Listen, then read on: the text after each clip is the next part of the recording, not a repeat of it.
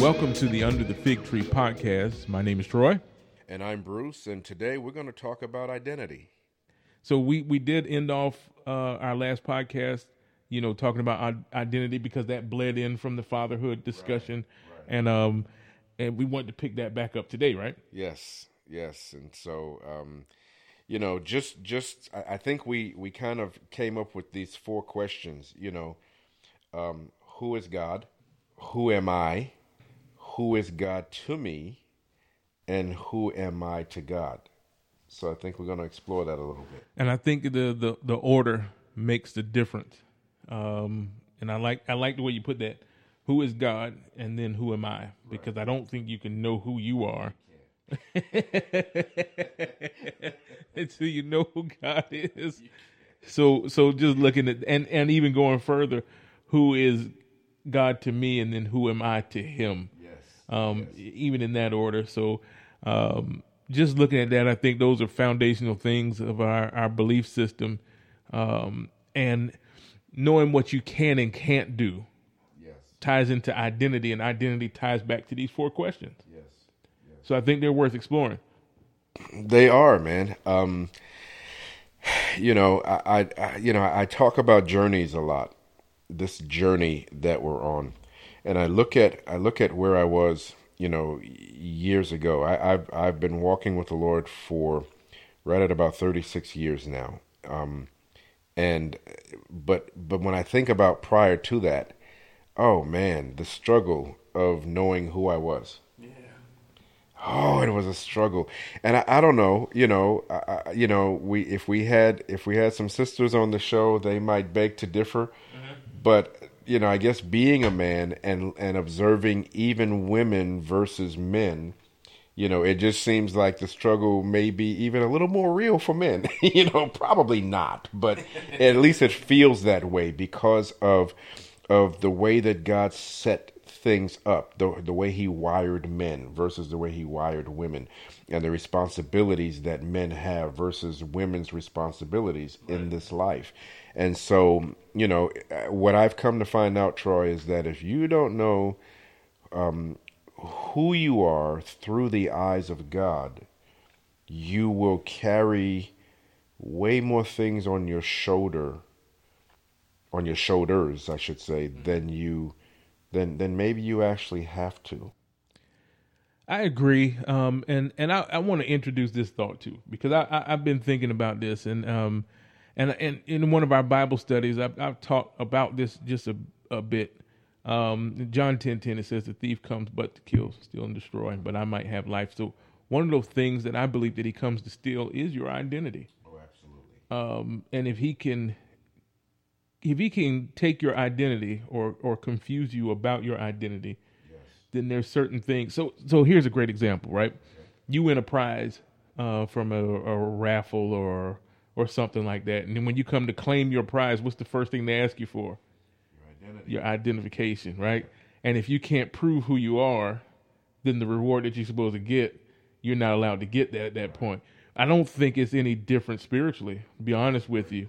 And that's why I like to introduce that thought, because I do believe that the enemy does come, one of the things he does come to steal from you is your identity. Yeah. And if he can keep you from knowing who you are, then there's certain rights and privileges you will never claim. Yes, that's so great. That's so good, man. I can remember, I can remember a couple of years ago, maybe a few years ago now. I really felt strongly that the Lord helped me to see something that prior to that I had never seen before. Do you remember years ago? It still happens today. You don't hear about it as much. Unfortunately, it may have become somewhat commonplace. But some years ago, everywhere you turned, people were having their identity stolen. Right. And I felt like the Lord said to me, that's just the natural result of what the enemy is trying to do spiritually. Sure. And I was like, wow, I never connected them like that. That what you're seeing in the natural is people having their identity stolen. Mm-hmm. And for the first time, I connected it with, and I felt like the Lord showed me that and connected it with the enemy trying to steal your identity from a spiritual perspective or from an emotional perspective, or Right. however he can, get you to question who you are. You know what I'm saying? And once again, going back to those four things, it comes back to the beginning of it is knowing who God is and choosing to believe it, even Right. if it's difficult. Right. Even if it's difficult, there has to at some point be a choice that we make. Sure. Life, I heard someone say this years ago, life is choice driven. That's a good You quote. You live or die by the choices you make. Right. And so everything about our existence is choice driven. So it's not, I mean, there are some times when there are things that you just don't believe. Well, I just don't believe that that's going to turn out that way. But if you tell me to trust you, right, we do that with each other on a very human level. Yep. Would you help me with da da da da da? I want to do this, that, and the other. And you go, well, I don't see that happening. But no, it's going to be fine. It's going to be fine. It's going to be great. It's going to happen. I don't see it, but okay. I'll help. And then the thing works out the way that they said. Right. And usually the conversation is, wow, I did not see that. I just could not see that working out. But apparently you understood something more than I did. And I'm glad that I didn't require you to explain it all to me before just deciding to go ahead and jump in and help you with it, because now we see the results. And I think that's the epitome of our relationship with God. Well, that's you in a nutshell. That's the trust walk. That's the trust walk. Right. So when God says trust me, that means just to say a news flash here. He's not going to show you all the details. Oh boy. Because if he did show you all the details, there'd be no reason to trust. And you'd probably run the other direction as fast as you could. Probably so. Probably so. There's some things that God, that I'm doing now that if he'd have showed me this 15 years ago, I'd be like, I don't think I want to do that. I don't think I want to do that. But I'll say this: I do think the tricks of the enemy are the same. I typically say this as an old saying: the game doesn't change, only the players do. Good picture of that. The identity of Adam being challenged in the garden was no different than the identity of Jesus. His identity being challenged in the wilderness. Yeah. Did God really say to the first Adam? That was the question. Did God really say? Right. And then the very next thing he does to Jesus after his identity is confirmed, it was really on the lines of the same question. But he said, if you be the Son of God. So the first thing he does is challenges his identity. Yes. And if he could have got him to back down off his identity, we're in a world of trouble, So thankfully he pressed into God and held fast to what God said. But really, that's our walk. Yeah. Who does God say that you are? Yeah. And then being that which he said that you are. Are you actually forgiven? Right. You see? I've had that question asked to me before. You know? Yeah. Are you actually forgiven? Mm-hmm. Did he actually forgive all your sins? Yeah. Yeah, man. And it's those little things that the enemy will try to play with you. Yeah. An old pastor of ours used to teach this message, and it was called "The Mind, the Arena of Faith." And I thought I loved hearing him teach this message because it was so descriptive that you're not fighting the enemy outside of you per se. Mm-hmm. You're fighting the enemy that's on the inside, suggesting things to you that are contrary to what God has already said about you. Right. And so that struggle, that fight, the Bible talks about fighting the good fight of faith. I love the fact that the Lord Holy Spirit inspired the writer to put the word good in there. Yeah. So it's not just fight the fight of faith. The good fight of faith. It's the good fight of faith. There's a sure indication that I win this fight. Mm-hmm. There's an indication that I triumph because he called it the good fight. Yeah. And I just love that, man. So, this idea of I'm his son, whether I feel like it or not, I think that's where we have to come to. I'm his daughter. I'm a daughter of Zion. For those women who are listening, the women of God who are listening, or even if you're not born again and you found this podcast and you're listening, you certainly can be. Absolutely. you can be. But the idea is not God so much trying to make you a robot. That would defeat the purpose of him giving us free will. But the idea that of my free will, I call myself a son of God because I actually believe, I choose to believe that Jesus Christ died for my sins. Absolutely. And that's the identity we walk in. So we have who is God? God is supreme ruler, period. Yeah. He does what he wants. And with all that power, he chooses to love. Yes. Which I think is awesome. He chooses to love. He chooses to care for you. Yes. He chooses, for you to be a part of his family. Yeah. I love the passage that talks about the spirit of adoption. Yeah. And the way I explain that to people is, you may have some, I don't think any child is an accident, but you may have some surprises, yes. Here and there. Right.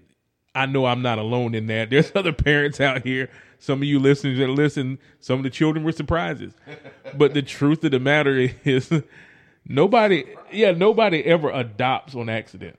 That doesn't happen, Boy, So, nobody ever adopts on accident. Nobody ever adopts on accident. When we have that spirit of adoption that brings us to the family, that meant it was purposeful. Yeah. He chose you purposefully. And he wanted you to be a part of his family. So when we see God, this all-loving, all-caring God who knows everything about your every fiber of your being, from the beginning, he already knew this stuff. And he's considered you. And I want to say this because I kind of feel this. There may be some people who struggle in this that are listening now, and even some people that aren't born again. God has already considered everything about you. Everything that you would think, everything that you would do, everything that you would say, and he still chooses to love you. Yes. There's nothing you can do to change the love of God for you, right. Even if you overcome your moral issues. Yeah. God cannot love you any more than he loves you right now. That's exactly right. So, and I think you really need to hear that. So this is who God is. And then who are we? Yeah. We're sons, because we chose to believe. Yes. We chose to believe. Now, the good question is, once we get past that part, now we have to start exploring who is God to me and who am I to him? Yeah. Oh, man. Yeah. Who is God to me? Boy. That, and the reason we broke it down like that is because, okay, we're going to get into who is God to me. That I can't answer who is God to Troy. Right. Right. I can't answer who is God to my wife. Right. So exploring it from these four places is extremely necessary, because when we press into this next part here, it becomes a very personal expression or a very personal walk. Who is God to H.B. Franklin? Mm-hmm. Well, I can remember going down the road. I was on my way to work, I think, early one morning, and I was listening to a radio program. And it was so weird because back then I didn't really listen to the radio a lot, but I felt led to just turn the radio on. And so there was a gentleman on the radio, and he was talking about God in such a way as if God was still in the flesh, and they were sitting having a conversation, as if he could touch him and interact with them in a physical way. But he's describing his relationship with God. And Troy, to be quite, really, really transparent, something broke open on the inside of me listening to this guy talk about his Father God. Mm-hmm. And I just began to cry out to God, banging on the steering wheel, going down the road, going to work. God, I want you to be my Father like that. I don't know you like that. I want to know you like that. Oh God. And I mean, tears are running down my face. And here I'm just hard, I'm a full grown man, you know what I'm saying? But I just lost it, man. Something broke open inside of me. And before I knew it, I found myself crying out to God that I want to know you like that. Yeah. I don't even know who this dude was. It didn't matter. I heard it.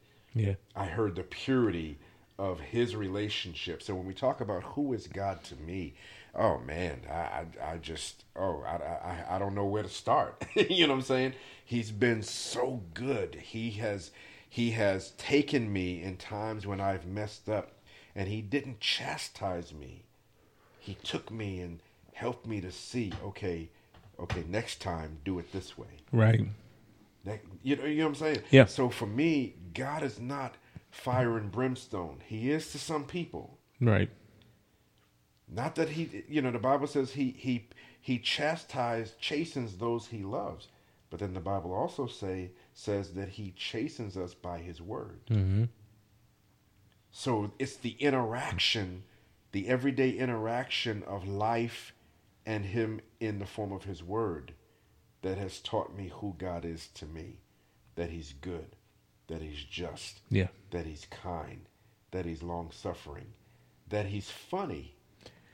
that's an aspect people don't like to talk about. Oh, man.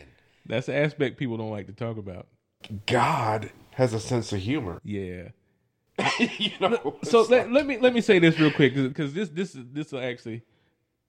will show you a bit of God's humor. I'm looking at this story in the garden, and just reflecting over that, and I'm like, God, why Adam? Why Adam? And God speaks to me and he says, "But do you think you would have done any better?" That's hilarious.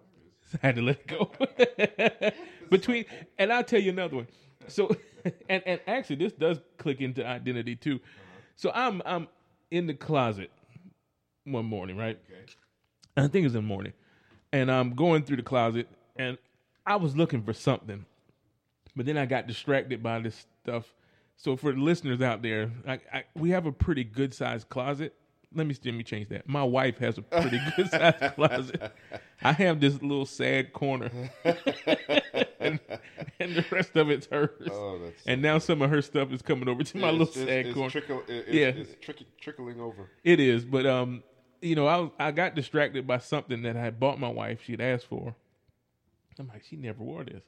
Never seen her wear this. Then I start looking. There's shoes in here, and there's other stuff, and I'm like, she's never worn any of this stuff. And for people that know me well, they know I hate shopping. So for me to go out and spend time shopping and all this kind of stuff to buy you something that you said you wanted, but then you don't wear it, I got aggravated, and I'm like, I spent all this money, and I paid for all this stuff, and she doesn't even use it, and I am like. In my own mind, my righteous indignation. Yeah, in my own mind. So I'm hot. I'm upset. And I'm like, I paid for all this stuff and she never used it. And then God speaks to me and said, what about all the stuff I paid for that you don't use? Oh. And I'm like, man, nothing I can say then, Oh. So there is a funny part. Oh, there is. There is a funny part. There really is. I can remember, we just finished an episode talking about fathers, right? Right. So I'll go back there for half a second since we're telling stories for the listeners. I can remember, I had allies, and I had told my children, I said, listen, there's nothing you can't do that God won't make sure that I know about if I need to know about it.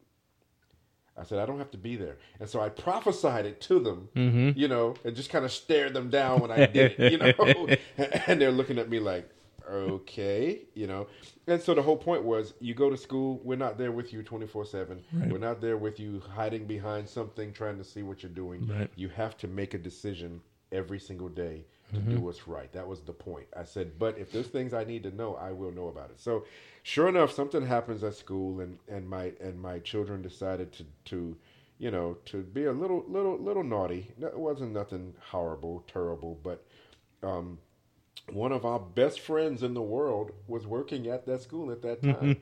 Called me before they got home. Just want you to know they didn't get in any real trouble, but they hung out with some people they weren't supposed to, and they was trying to do blah blah blah blah blah blah. So I'm ready for them. I am ready. I'm ready for them to walk in the door, and I'm going to be the ultimate father. Yeah. They come in and I tell them, hey, look, I told you there's nothing you can do that God won't make sure I know.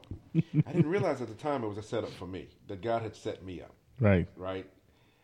And so, you know, I dealt with them expeditiously concerning the thing, and I don't want you doing that, and I don't want you hanging with them because that's going to take you down the wrong way. Da da da. And so I left out to go to the store, and I was feeling real good about myself. Oh, I'm a great father. I'm a good father. And I hear the small, still voice of the Lord, and He says, "Yeah, now you know how I feel." Yeah. And I was like, "Oh my God. Did I just hear that? Did I just hear you say that to me?" He's like, "Yeah, now you know how I feel." Yeah. And I just thought I was broken, and I was like, "Oh God, I'm so sorry." But at the same time, when I thought about it later, I was like, that is funny It is funny.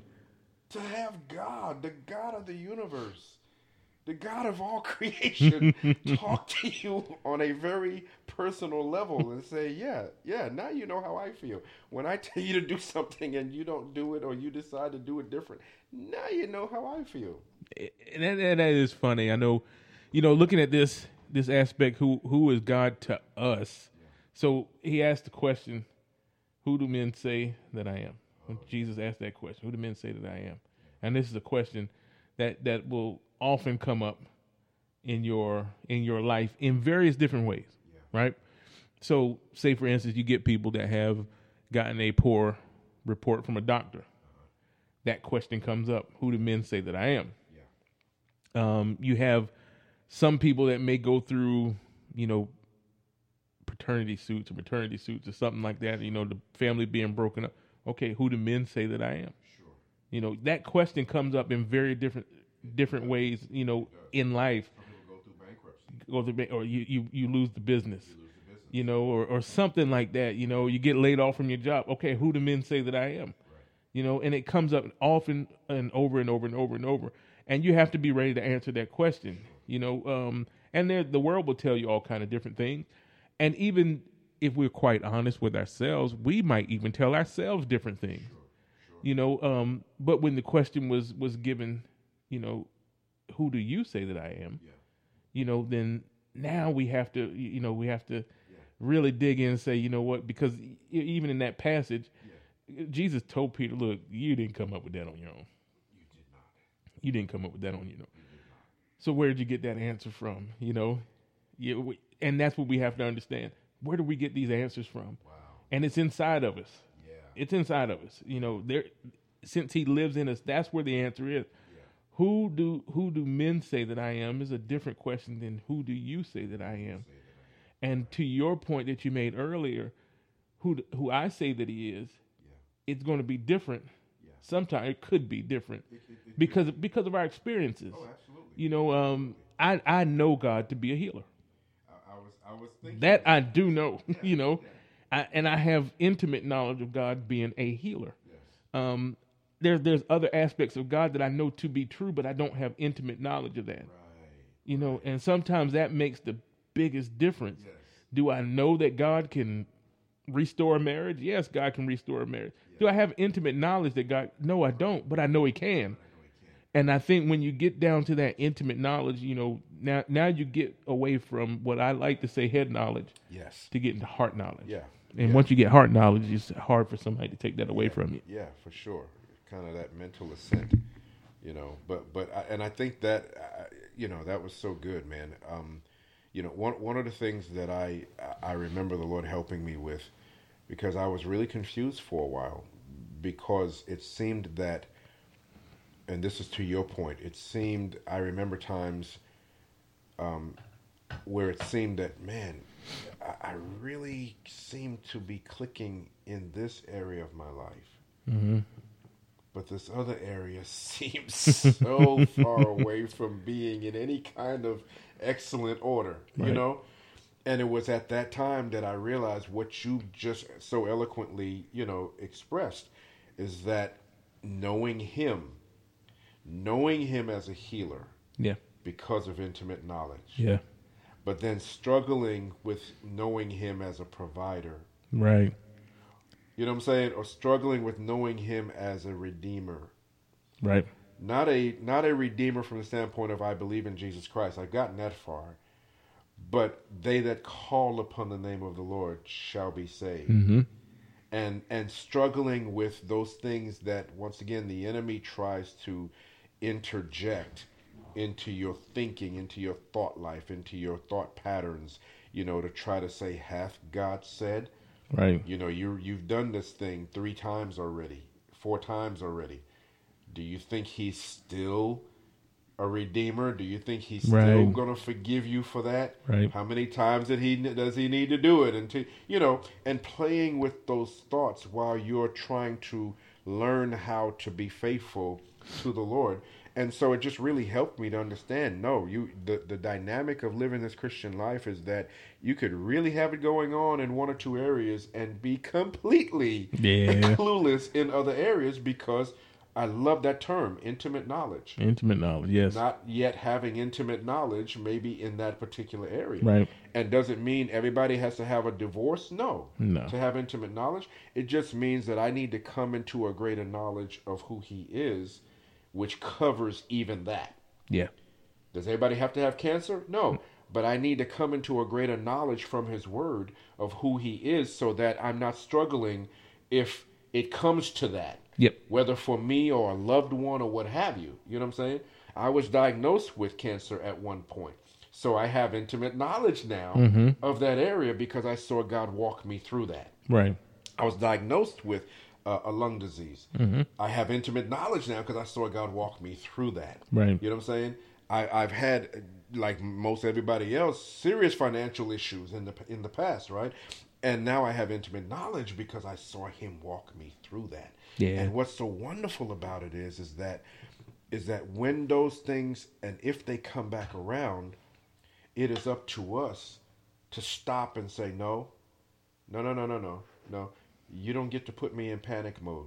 That's right. Circumstance, situation, enemy, whatever. You don't get to put me in panic mode now.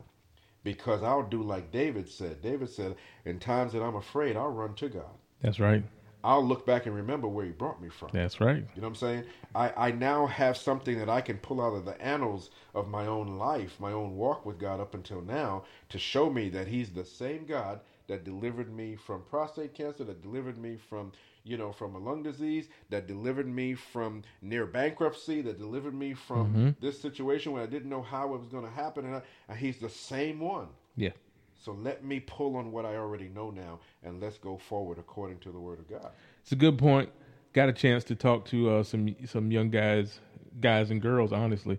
They brought me in for this was during the pandemic, the height of it. Yeah. They wanted me to come onto a Zoom call and teach a lesson. Yeah. And then I was on my merry way. And I asked God, what do you want me to talk to them about? And he wanted me to talk to them about stewardship, but not in the way that most people talk about stewardship. Okay. So, and this goes to your point, what he wanted me to talk to them about was stewarding our resources the way we're supposed to. We think money, we think house, we think all that kind of stuff. But God said one of the more powerful resources that you do have is your memory. Yeah, man, that's so good. And he wanted me to teach them how to steward their memory. That's so good. And you said it perfectly. When you look back on what God's done, that's how you steward your memory. Yes. And then you leverage that against what you actually see. Yeah. And this is one of the ways that you're able to make it through these things is take what God has already done for you. Yeah. Leverage that against what you see. Yes. And then you're like, you know what? If he got me through that, or like David said it this way, the same God that delivered me from the paw of the bear and the lion will deliver you into my hands this day. That's exactly And that's all it was David stewarding his own memory and what God had already done for him. And that's what brings him forth. So now we understand God is, a protector. Yeah. You see what I mean? Yeah. And God fights for me. Yeah. I mean, it's a little kid against a 10-foot giant, a 9.5-foot giant. You know what I mean? Right. So God fights for you. Yeah. And these are other things that we start to understand about God. Now, one thing I do like to do is I love talking to people to hear where they come from, because now it gets me started on the road to intimate knowledge about something. Right. And like you said, you don't have to go through this stuff. I had a young lady tell me one time before that she had been through several divorces and stuff like that, and she said, well, look, until you've been through a divorce, I'm not sure how to help me with this. And I'm like, okay. I asked her a question. I said, okay, when we do marriage counseling, what do we do when we do marriage counseling? Well, we go to the Bible. This is what she said. And I said, okay, the two people that talk most about marriage in the Bible, while they were here on earth, neither one of them were married. Right. Said we're going to teach what Jesus said. Right. And we understand Jesus was married to the church, but in his earthly walk, Jesus was not married. Right. And then there was Paul. Right. And we're going to teach what Paul said. Yep. And Paul wasn't married. Such a great point. I'm like, so I don't have to go through it. That's exactly just right. Like you were saying, to have intimate knowledge. But what happens is when I talk to people about their testimony or their story, where they come from, some things that they bring are things that I never thought of. Right. Then that gets me started down the road. To get intimate knowledge. Man, that's so good. I was thinking as you were talking to backtrack to the stewarding. I really like that. The stewarding your memories, because there's another aspect that I see concerning stewarding your memories. I paraphrase it a lot, but it's in there. Trust me. Where David said, "I will look back and remember." Mm-hmm. I will look back and remember where He's brought me from. For me, the other part of stewarding, where you come to remembering what He's already done for you, is that you allow it to cause thanksgiving. That's a good point. When you take the time to remember, man, I'm in a tough spot, but I've been in a tough spot before, and He's gotten me out of tough spots before. What happens is thankfulness comes up in your heart. And the Bible says, number one, that He inhabits the praises of His people. So I always tell people like this: if you can just remember to stop and begin to worship, you'll bring God in on the scene, because He inhabits the praises of His people. Absolutely. And then number two, that's a great point. says that praise steals the enemy. Mm-hmm. So the very one who comes to steal, kill, and destroy gets stolen from when you worship instead of worry. Yeah. You know what I'm saying? Yeah. So so for me, that's all in that stewarding your memories, right? Yeah. Because you steward your memories. I remember, Lord. I remember. I do this all the time. God, I remember. I just want you to know. I know you know everything, but I'm going to tell you anyway. I want you to know that I remember when you got us out of this, when you helped us with that, when you helped me personally with that, when you helped Robin with that. I remember, Lord, and I just want to say thank you again. I want you to know that it still means so much to me. And so it steals the enemy. Yeah. The thing he wanted to do, he's like, oh, man, they done got off into worship. I'm trying to get them into worry. They done got off into worship. Yeah. Because you learn how to steward your memories. So I wanted to add that to that point. I love it. And it all ties back in again to the identity. What are we created for? Yes. Created for worship. Yes. Go back to what you're created to do. Go back to when your problems. Yeah, when your problems come up and stuff like that, all right, I see the problem. Yeah. I see the issue. You can't ignore the issue. Right. However, I can't ignore God either. That's exactly right. And then I have to say, okay, which one is more important? And that's an easy one to figure out. At least it should be an easy one to figure out. Man. And we fall right back into what we were created to do. We're created to bring Him pleasure. We're created to worship Him. We're created to love Him. Yeah. And we'll do that above anything else that's temporal. Yes. Those troubles that you go through are right, for right now. Yeah. And we'll get past them. And I like to say this too when it comes to trouble. Mm-hmm. And maybe some maybe some won't agree, but I do like to say this. For people that avoid trouble, often avoid God. Yeah. Because He's your ever present help in the time of trouble. So I'm not saying go looking for trouble. But when the trouble does come, there's a certain response that we're supposed to have. And what is your response? As even that's tied to your identity. Yes. Knowing who you are dictates your response. Yes. So I love a word you used just now. You said when. Exactly. Not if. When. When. Mm-hmm. When. And I think that is such a great point, man, because there's so many people who try their absolute best to avoid trouble. Mm-hmm. And you cannot. I always say it like this, Troy. The authority that we've been given with God requires trouble in order to express itself. That's a great point. Otherwise, what's the need for authority? What's the use for authority unless there's something to have authority over? And so, once again, I was talking to some friends recently, and I made the point to them. We were talking about what's going on in the world today, right? And now we're in the midst of this election. This is being recorded right in the midst of, the 2020 election has just happened, and and we're just watching how this thing is playing out and praying and seeking the face of the Lord to make sure that we're praying His will and those kind of things. But I was talking to a couple of friends the other day, and I said, there's a lot of people who look at God and they see God as this judgment God, and that this is a judgment on America, so on and so forth. And I said to them, I said, from what I understand about God, talking about identity, Right. what I understand about God up until this point, yes, He chastens those He loves. Mm-hmm. Yes, He can do things a particular way to make His point. Mm-hmm. He will make His point very clearly. I said, but when you really come to know His real purpose, you'll begin to understand that He'll put something in front of the church. Right. Not to punish the church, but to get the church to wake up and take their rightful place with Him in the way of the authority that He's given them to deal with the thing. Right. So He says, okay, let me put this over there. No, I'm not gonna move that. I'm gonna use that. Mm-hmm. Like Corona. God didn't create Corona. I know better than that.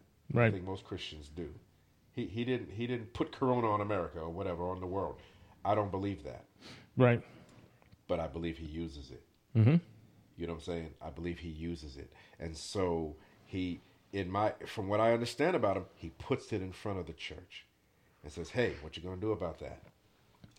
Just like He brought the animals to Adam. To see what they would be called. Yeah, what you going to call them? What you going to call them? Yeah, that's a good point. That's the way I see Him, man. That He's doing the same exact thing. And, of course, there's people who say, oh, God, there's people dying. How can you do this? Yeah, well, people's been dying. Yeah. And He's still talking to His church. And He's still communicating to His church. And He's still looking for His church to finally rise up and realize who we are to Him. That's right. And that's a great point that leads into this. Who are we to Him? And that's one thing that we are to what you just laid out so beautifully. We are ambassadors of the kingdom. Ambassadors. And we're here to, so we have this in Matthew, teach us how to pray. But, part of that prayer is on earth as it is in heaven. Yeah. So how do we make it on earth as it is in heaven if we don't exercise the authority that we have as ambassadors? Yeah. That's how we make things here on earth as it is in heaven. That's exactly right. Is understanding, look, this is who you are. This is who you are to Him. You have been sent. You have been deployed. Yes. You have been unleashed on the world. Yes. And now you have to operate in the gifts that God has given you, the talents that God has given you. Yeah. Because He gave them to you for a specific reason. And one of those reasons is to express His character here in the earth. That's exactly right, man. Man, that's so good. It's that representation. I always say this, Troy. God cooked our ministry down to the same two things that we heard Jesus say, which was, I only do what my Father does, and I only say what my Father says. And, after 36 years, He cooks our ministry down to those two things. Mm-hmm. And made it so easy. Ministry became so easy. Yeah. You know what I'm saying? But then over the years, since He showed us that, and we've gotten to that point, this is the expansion of that understanding. How can you do what He does if you can't see what He's doing? And how can you say what He says if you can't hear what He's saying? Yeah.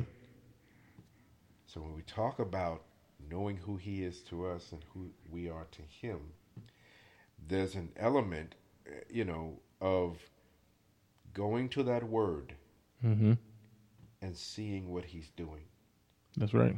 Going to the word and hearing what he's saying. That's right. And then simply repeating. Record, press play, and repeat. That's it. Rewind, press play, repeat. Rewind, press play, and repeat. You know what I'm saying? That's it. And I think that's it. And if we're willing to do that, man, he makes living this Christian life easy. He makes, if you're called to ministry, he makes it easy because you finally, I think, release yourself of all these other, I'm going to say false responsibilities that come from, I believe, false compassions. Mm-hmm. You know what I'm saying? Oh, yeah. That come from false ideas and ideologies about what you think he wants versus what he actually wants. And I would tell anybody listening or anybody, I've said this to many people over the years, if you're in ministry, listeners, listen to this. If you're in ministry and you're struggling with knowing what to do next, you're struggling with knowing what you're doing right now, if it takes a year, be willing to do it. It will be worth it. Well, I can't do that. I can't take off a year. Listen, whatever it takes, you have to come to a mentality of whatever it takes to know who I am to him. Mm-hmm. Excuse me, and who he is to me. Then you have to do that, because then you'll be way more productive coming out of that, having spent that time with him. Right. Not spent that time with him, oh, I got to run and do this, and I got to run and do that, and I got to teach this, and I got to go over there, and I have to answer every invitation I have to try to take. No. What you need is to take the invitation that he gave.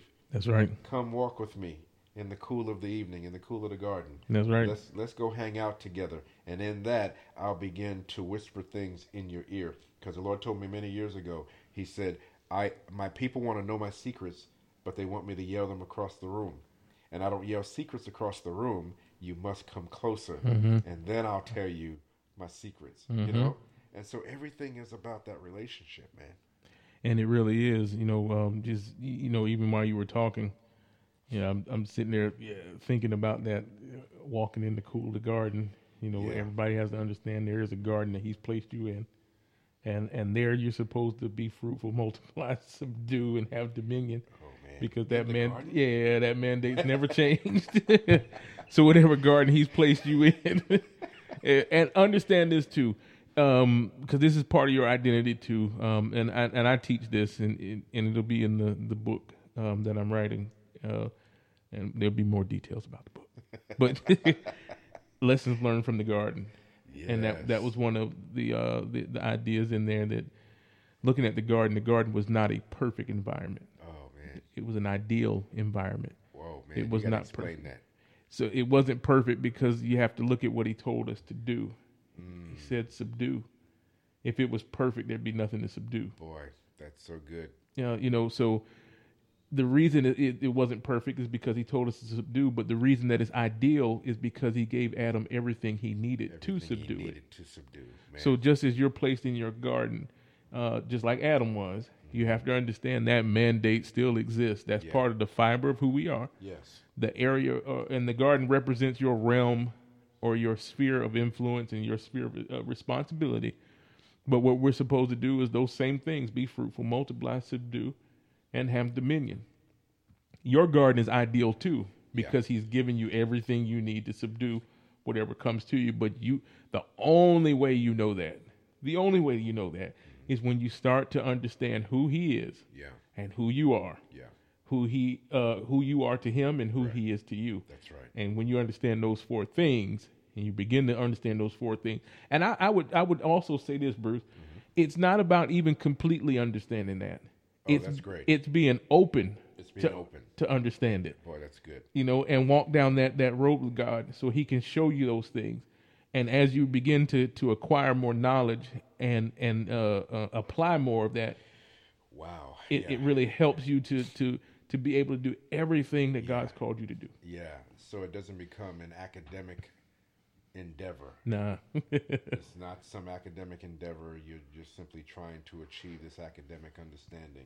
So also, because you were saying this too, and I was thinking this while you were talking earlier.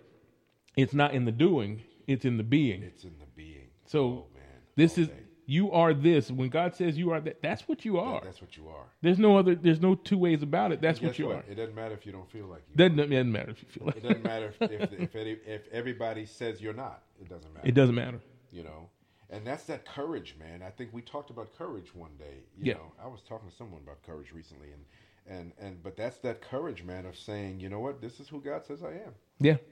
Yeah. You know, I've told the story before how, you know, there was a time in my life, man, where I was struggling to believe it. I was struggling to believe that I was a righteous man. Not because I was doing necessarily any really unrighteous stuff, but it was the enemy trying to use my past against me. Correct. In here, on the inside. Mm-hmm. And so I remember, I don't know how I got started doing this, but I was in the mirror one day in the bathroom, and I looked up from the sink, brushing my teeth or whatever, and I looked up at myself in the mirror, and I said, "You are a man of God." And I did that. I began to do that, and I did that over and over and over and over. It was like every time I looked in the mirror, I would say to myself, "You are a man of God," until I believed it. Yeah. One day I believed it. Yeah. Hadn't done it since. Hadn't had to. Right. Yeah. Because I don't have to remind myself what my name is. Mm-hmm. There you go. That's a good point. Yeah, I don't have to remind myself what my name is. And so there are some things that once you get it, you got it. That's it. You know, and it becomes a part of your being and a part of your makeup. And knowing who you are to him and who he is to you certainly has to be in that category in order for us to go on from there and experience God in his fullness. Right. There's a fullness of God the Bible talks about. You know what I'm saying? So I want to experience the fullness of God. I say not that I'm there yet, but I want to experience. So Absolutely. I don't want to get caught up in the elementary things that Hebrews talks about, right? Mm-hmm. You know, having to. I'm still on milk when he really wants me to learn how to chew, you know, and break apart those sinews of the word. You know what I'm saying? And chew that stuff down, man. You know, and then swallow and digest and let the word of God, the weightier things of the Lord, you know, really have its effect upon my being, you know. And that's a good, you know, good way to look at this thing, man. I'm going to tell you, again, going back to it, you are who he says you are. Yes. There's no two ways around that. Excuse me. And whether, to your point, whether you feel like it or not, you know, but what I love your example there is you just repeating over and over and over and over what it is God has said about you until it gets down on the inside of you. Yeah. Because here's the truth of the matter. Faith comes by hearing. Yes. Not having heard. Yes. Comes by hearing and hearing and hearing and hearing. Continual. And you'll start to believe it and start to believe it and start to believe it. Now, if that's true, the antithesis has to be true too. That's exactly right. Right. So if I can either repeat who I am according to the Word of God and begin to believe that, or I can keep repeating, who do men say that I am? Boy. And then define myself by that, which is probably more than likely going to be the worst thing I could do, whatever men say that I am. Or even who I think I am. Correct. God, why do you want to bother with me? I'm a horrible person. God, do you really know what I've done? I'm a bad guy, you know? Yeah. So even, you know, I guess we're included in men. You know, Absolutely. I want to make that point that we ourselves are included in men because many times we are the ones that are saying of ourselves that we're not worthy. Well, we're not in and of ourselves, but he's made us worthy. Yeah. You know, and so we have to accept that. You know, speaking of what we're talking about right now, all of it is a gift. All of this is God's gift to us. Sure. It's God's gift to mankind. Sure. I woke up the other morning, and just as I'm kind of becoming conscious, I hear this statement that a gift, the truest nature of a gift, is when there's nothing owed attached to it. Yeah. And I think that plays into what we're talking about, because all that we're talking about today concerning identity is actually a gift of God. It's His gift to us. It absolutely is. It absolutely is. But the truest nature of a gift has nothing old attached to it. You can receive it or not receive it. What so many people do is, and I think this plays even into religion. Mm-hmm. Okay, God gave us Jesus, our Savior. Mm-hmm. We then turn around and give God religion, our works. Correct.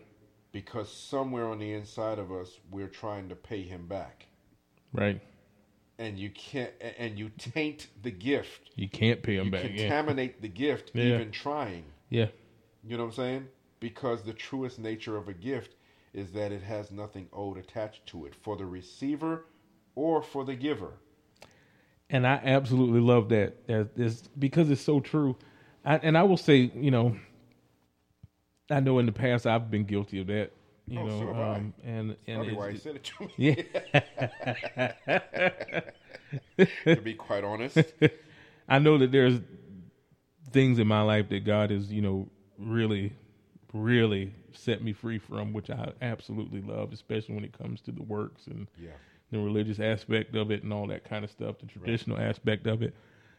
And I really just boiled things down to, okay, this is who you said I am. This is, Bruce, you know me. This is one of the reasons why I don't get caught up on titles. Right. I don't really care what you call me. I know what the title means nothing to me. Right. Honestly, it means nothing to me. I just know the function that God is, the gift that He's placed in me, and how to function in that gift. Yes. Whether you call me that or not is irrelevant to me. That's right. Whether He calls me that or not is, you know what I mean? Right. So I'm at that point now, and been at that point for quite some time, that it doesn't. I mean, I'm not concerned about how people view who I am, because if I get caught up in that, I'm going to be schizophrenic, because everybody's going to view you differently. So at that point, whose idea of who you are do you line up to?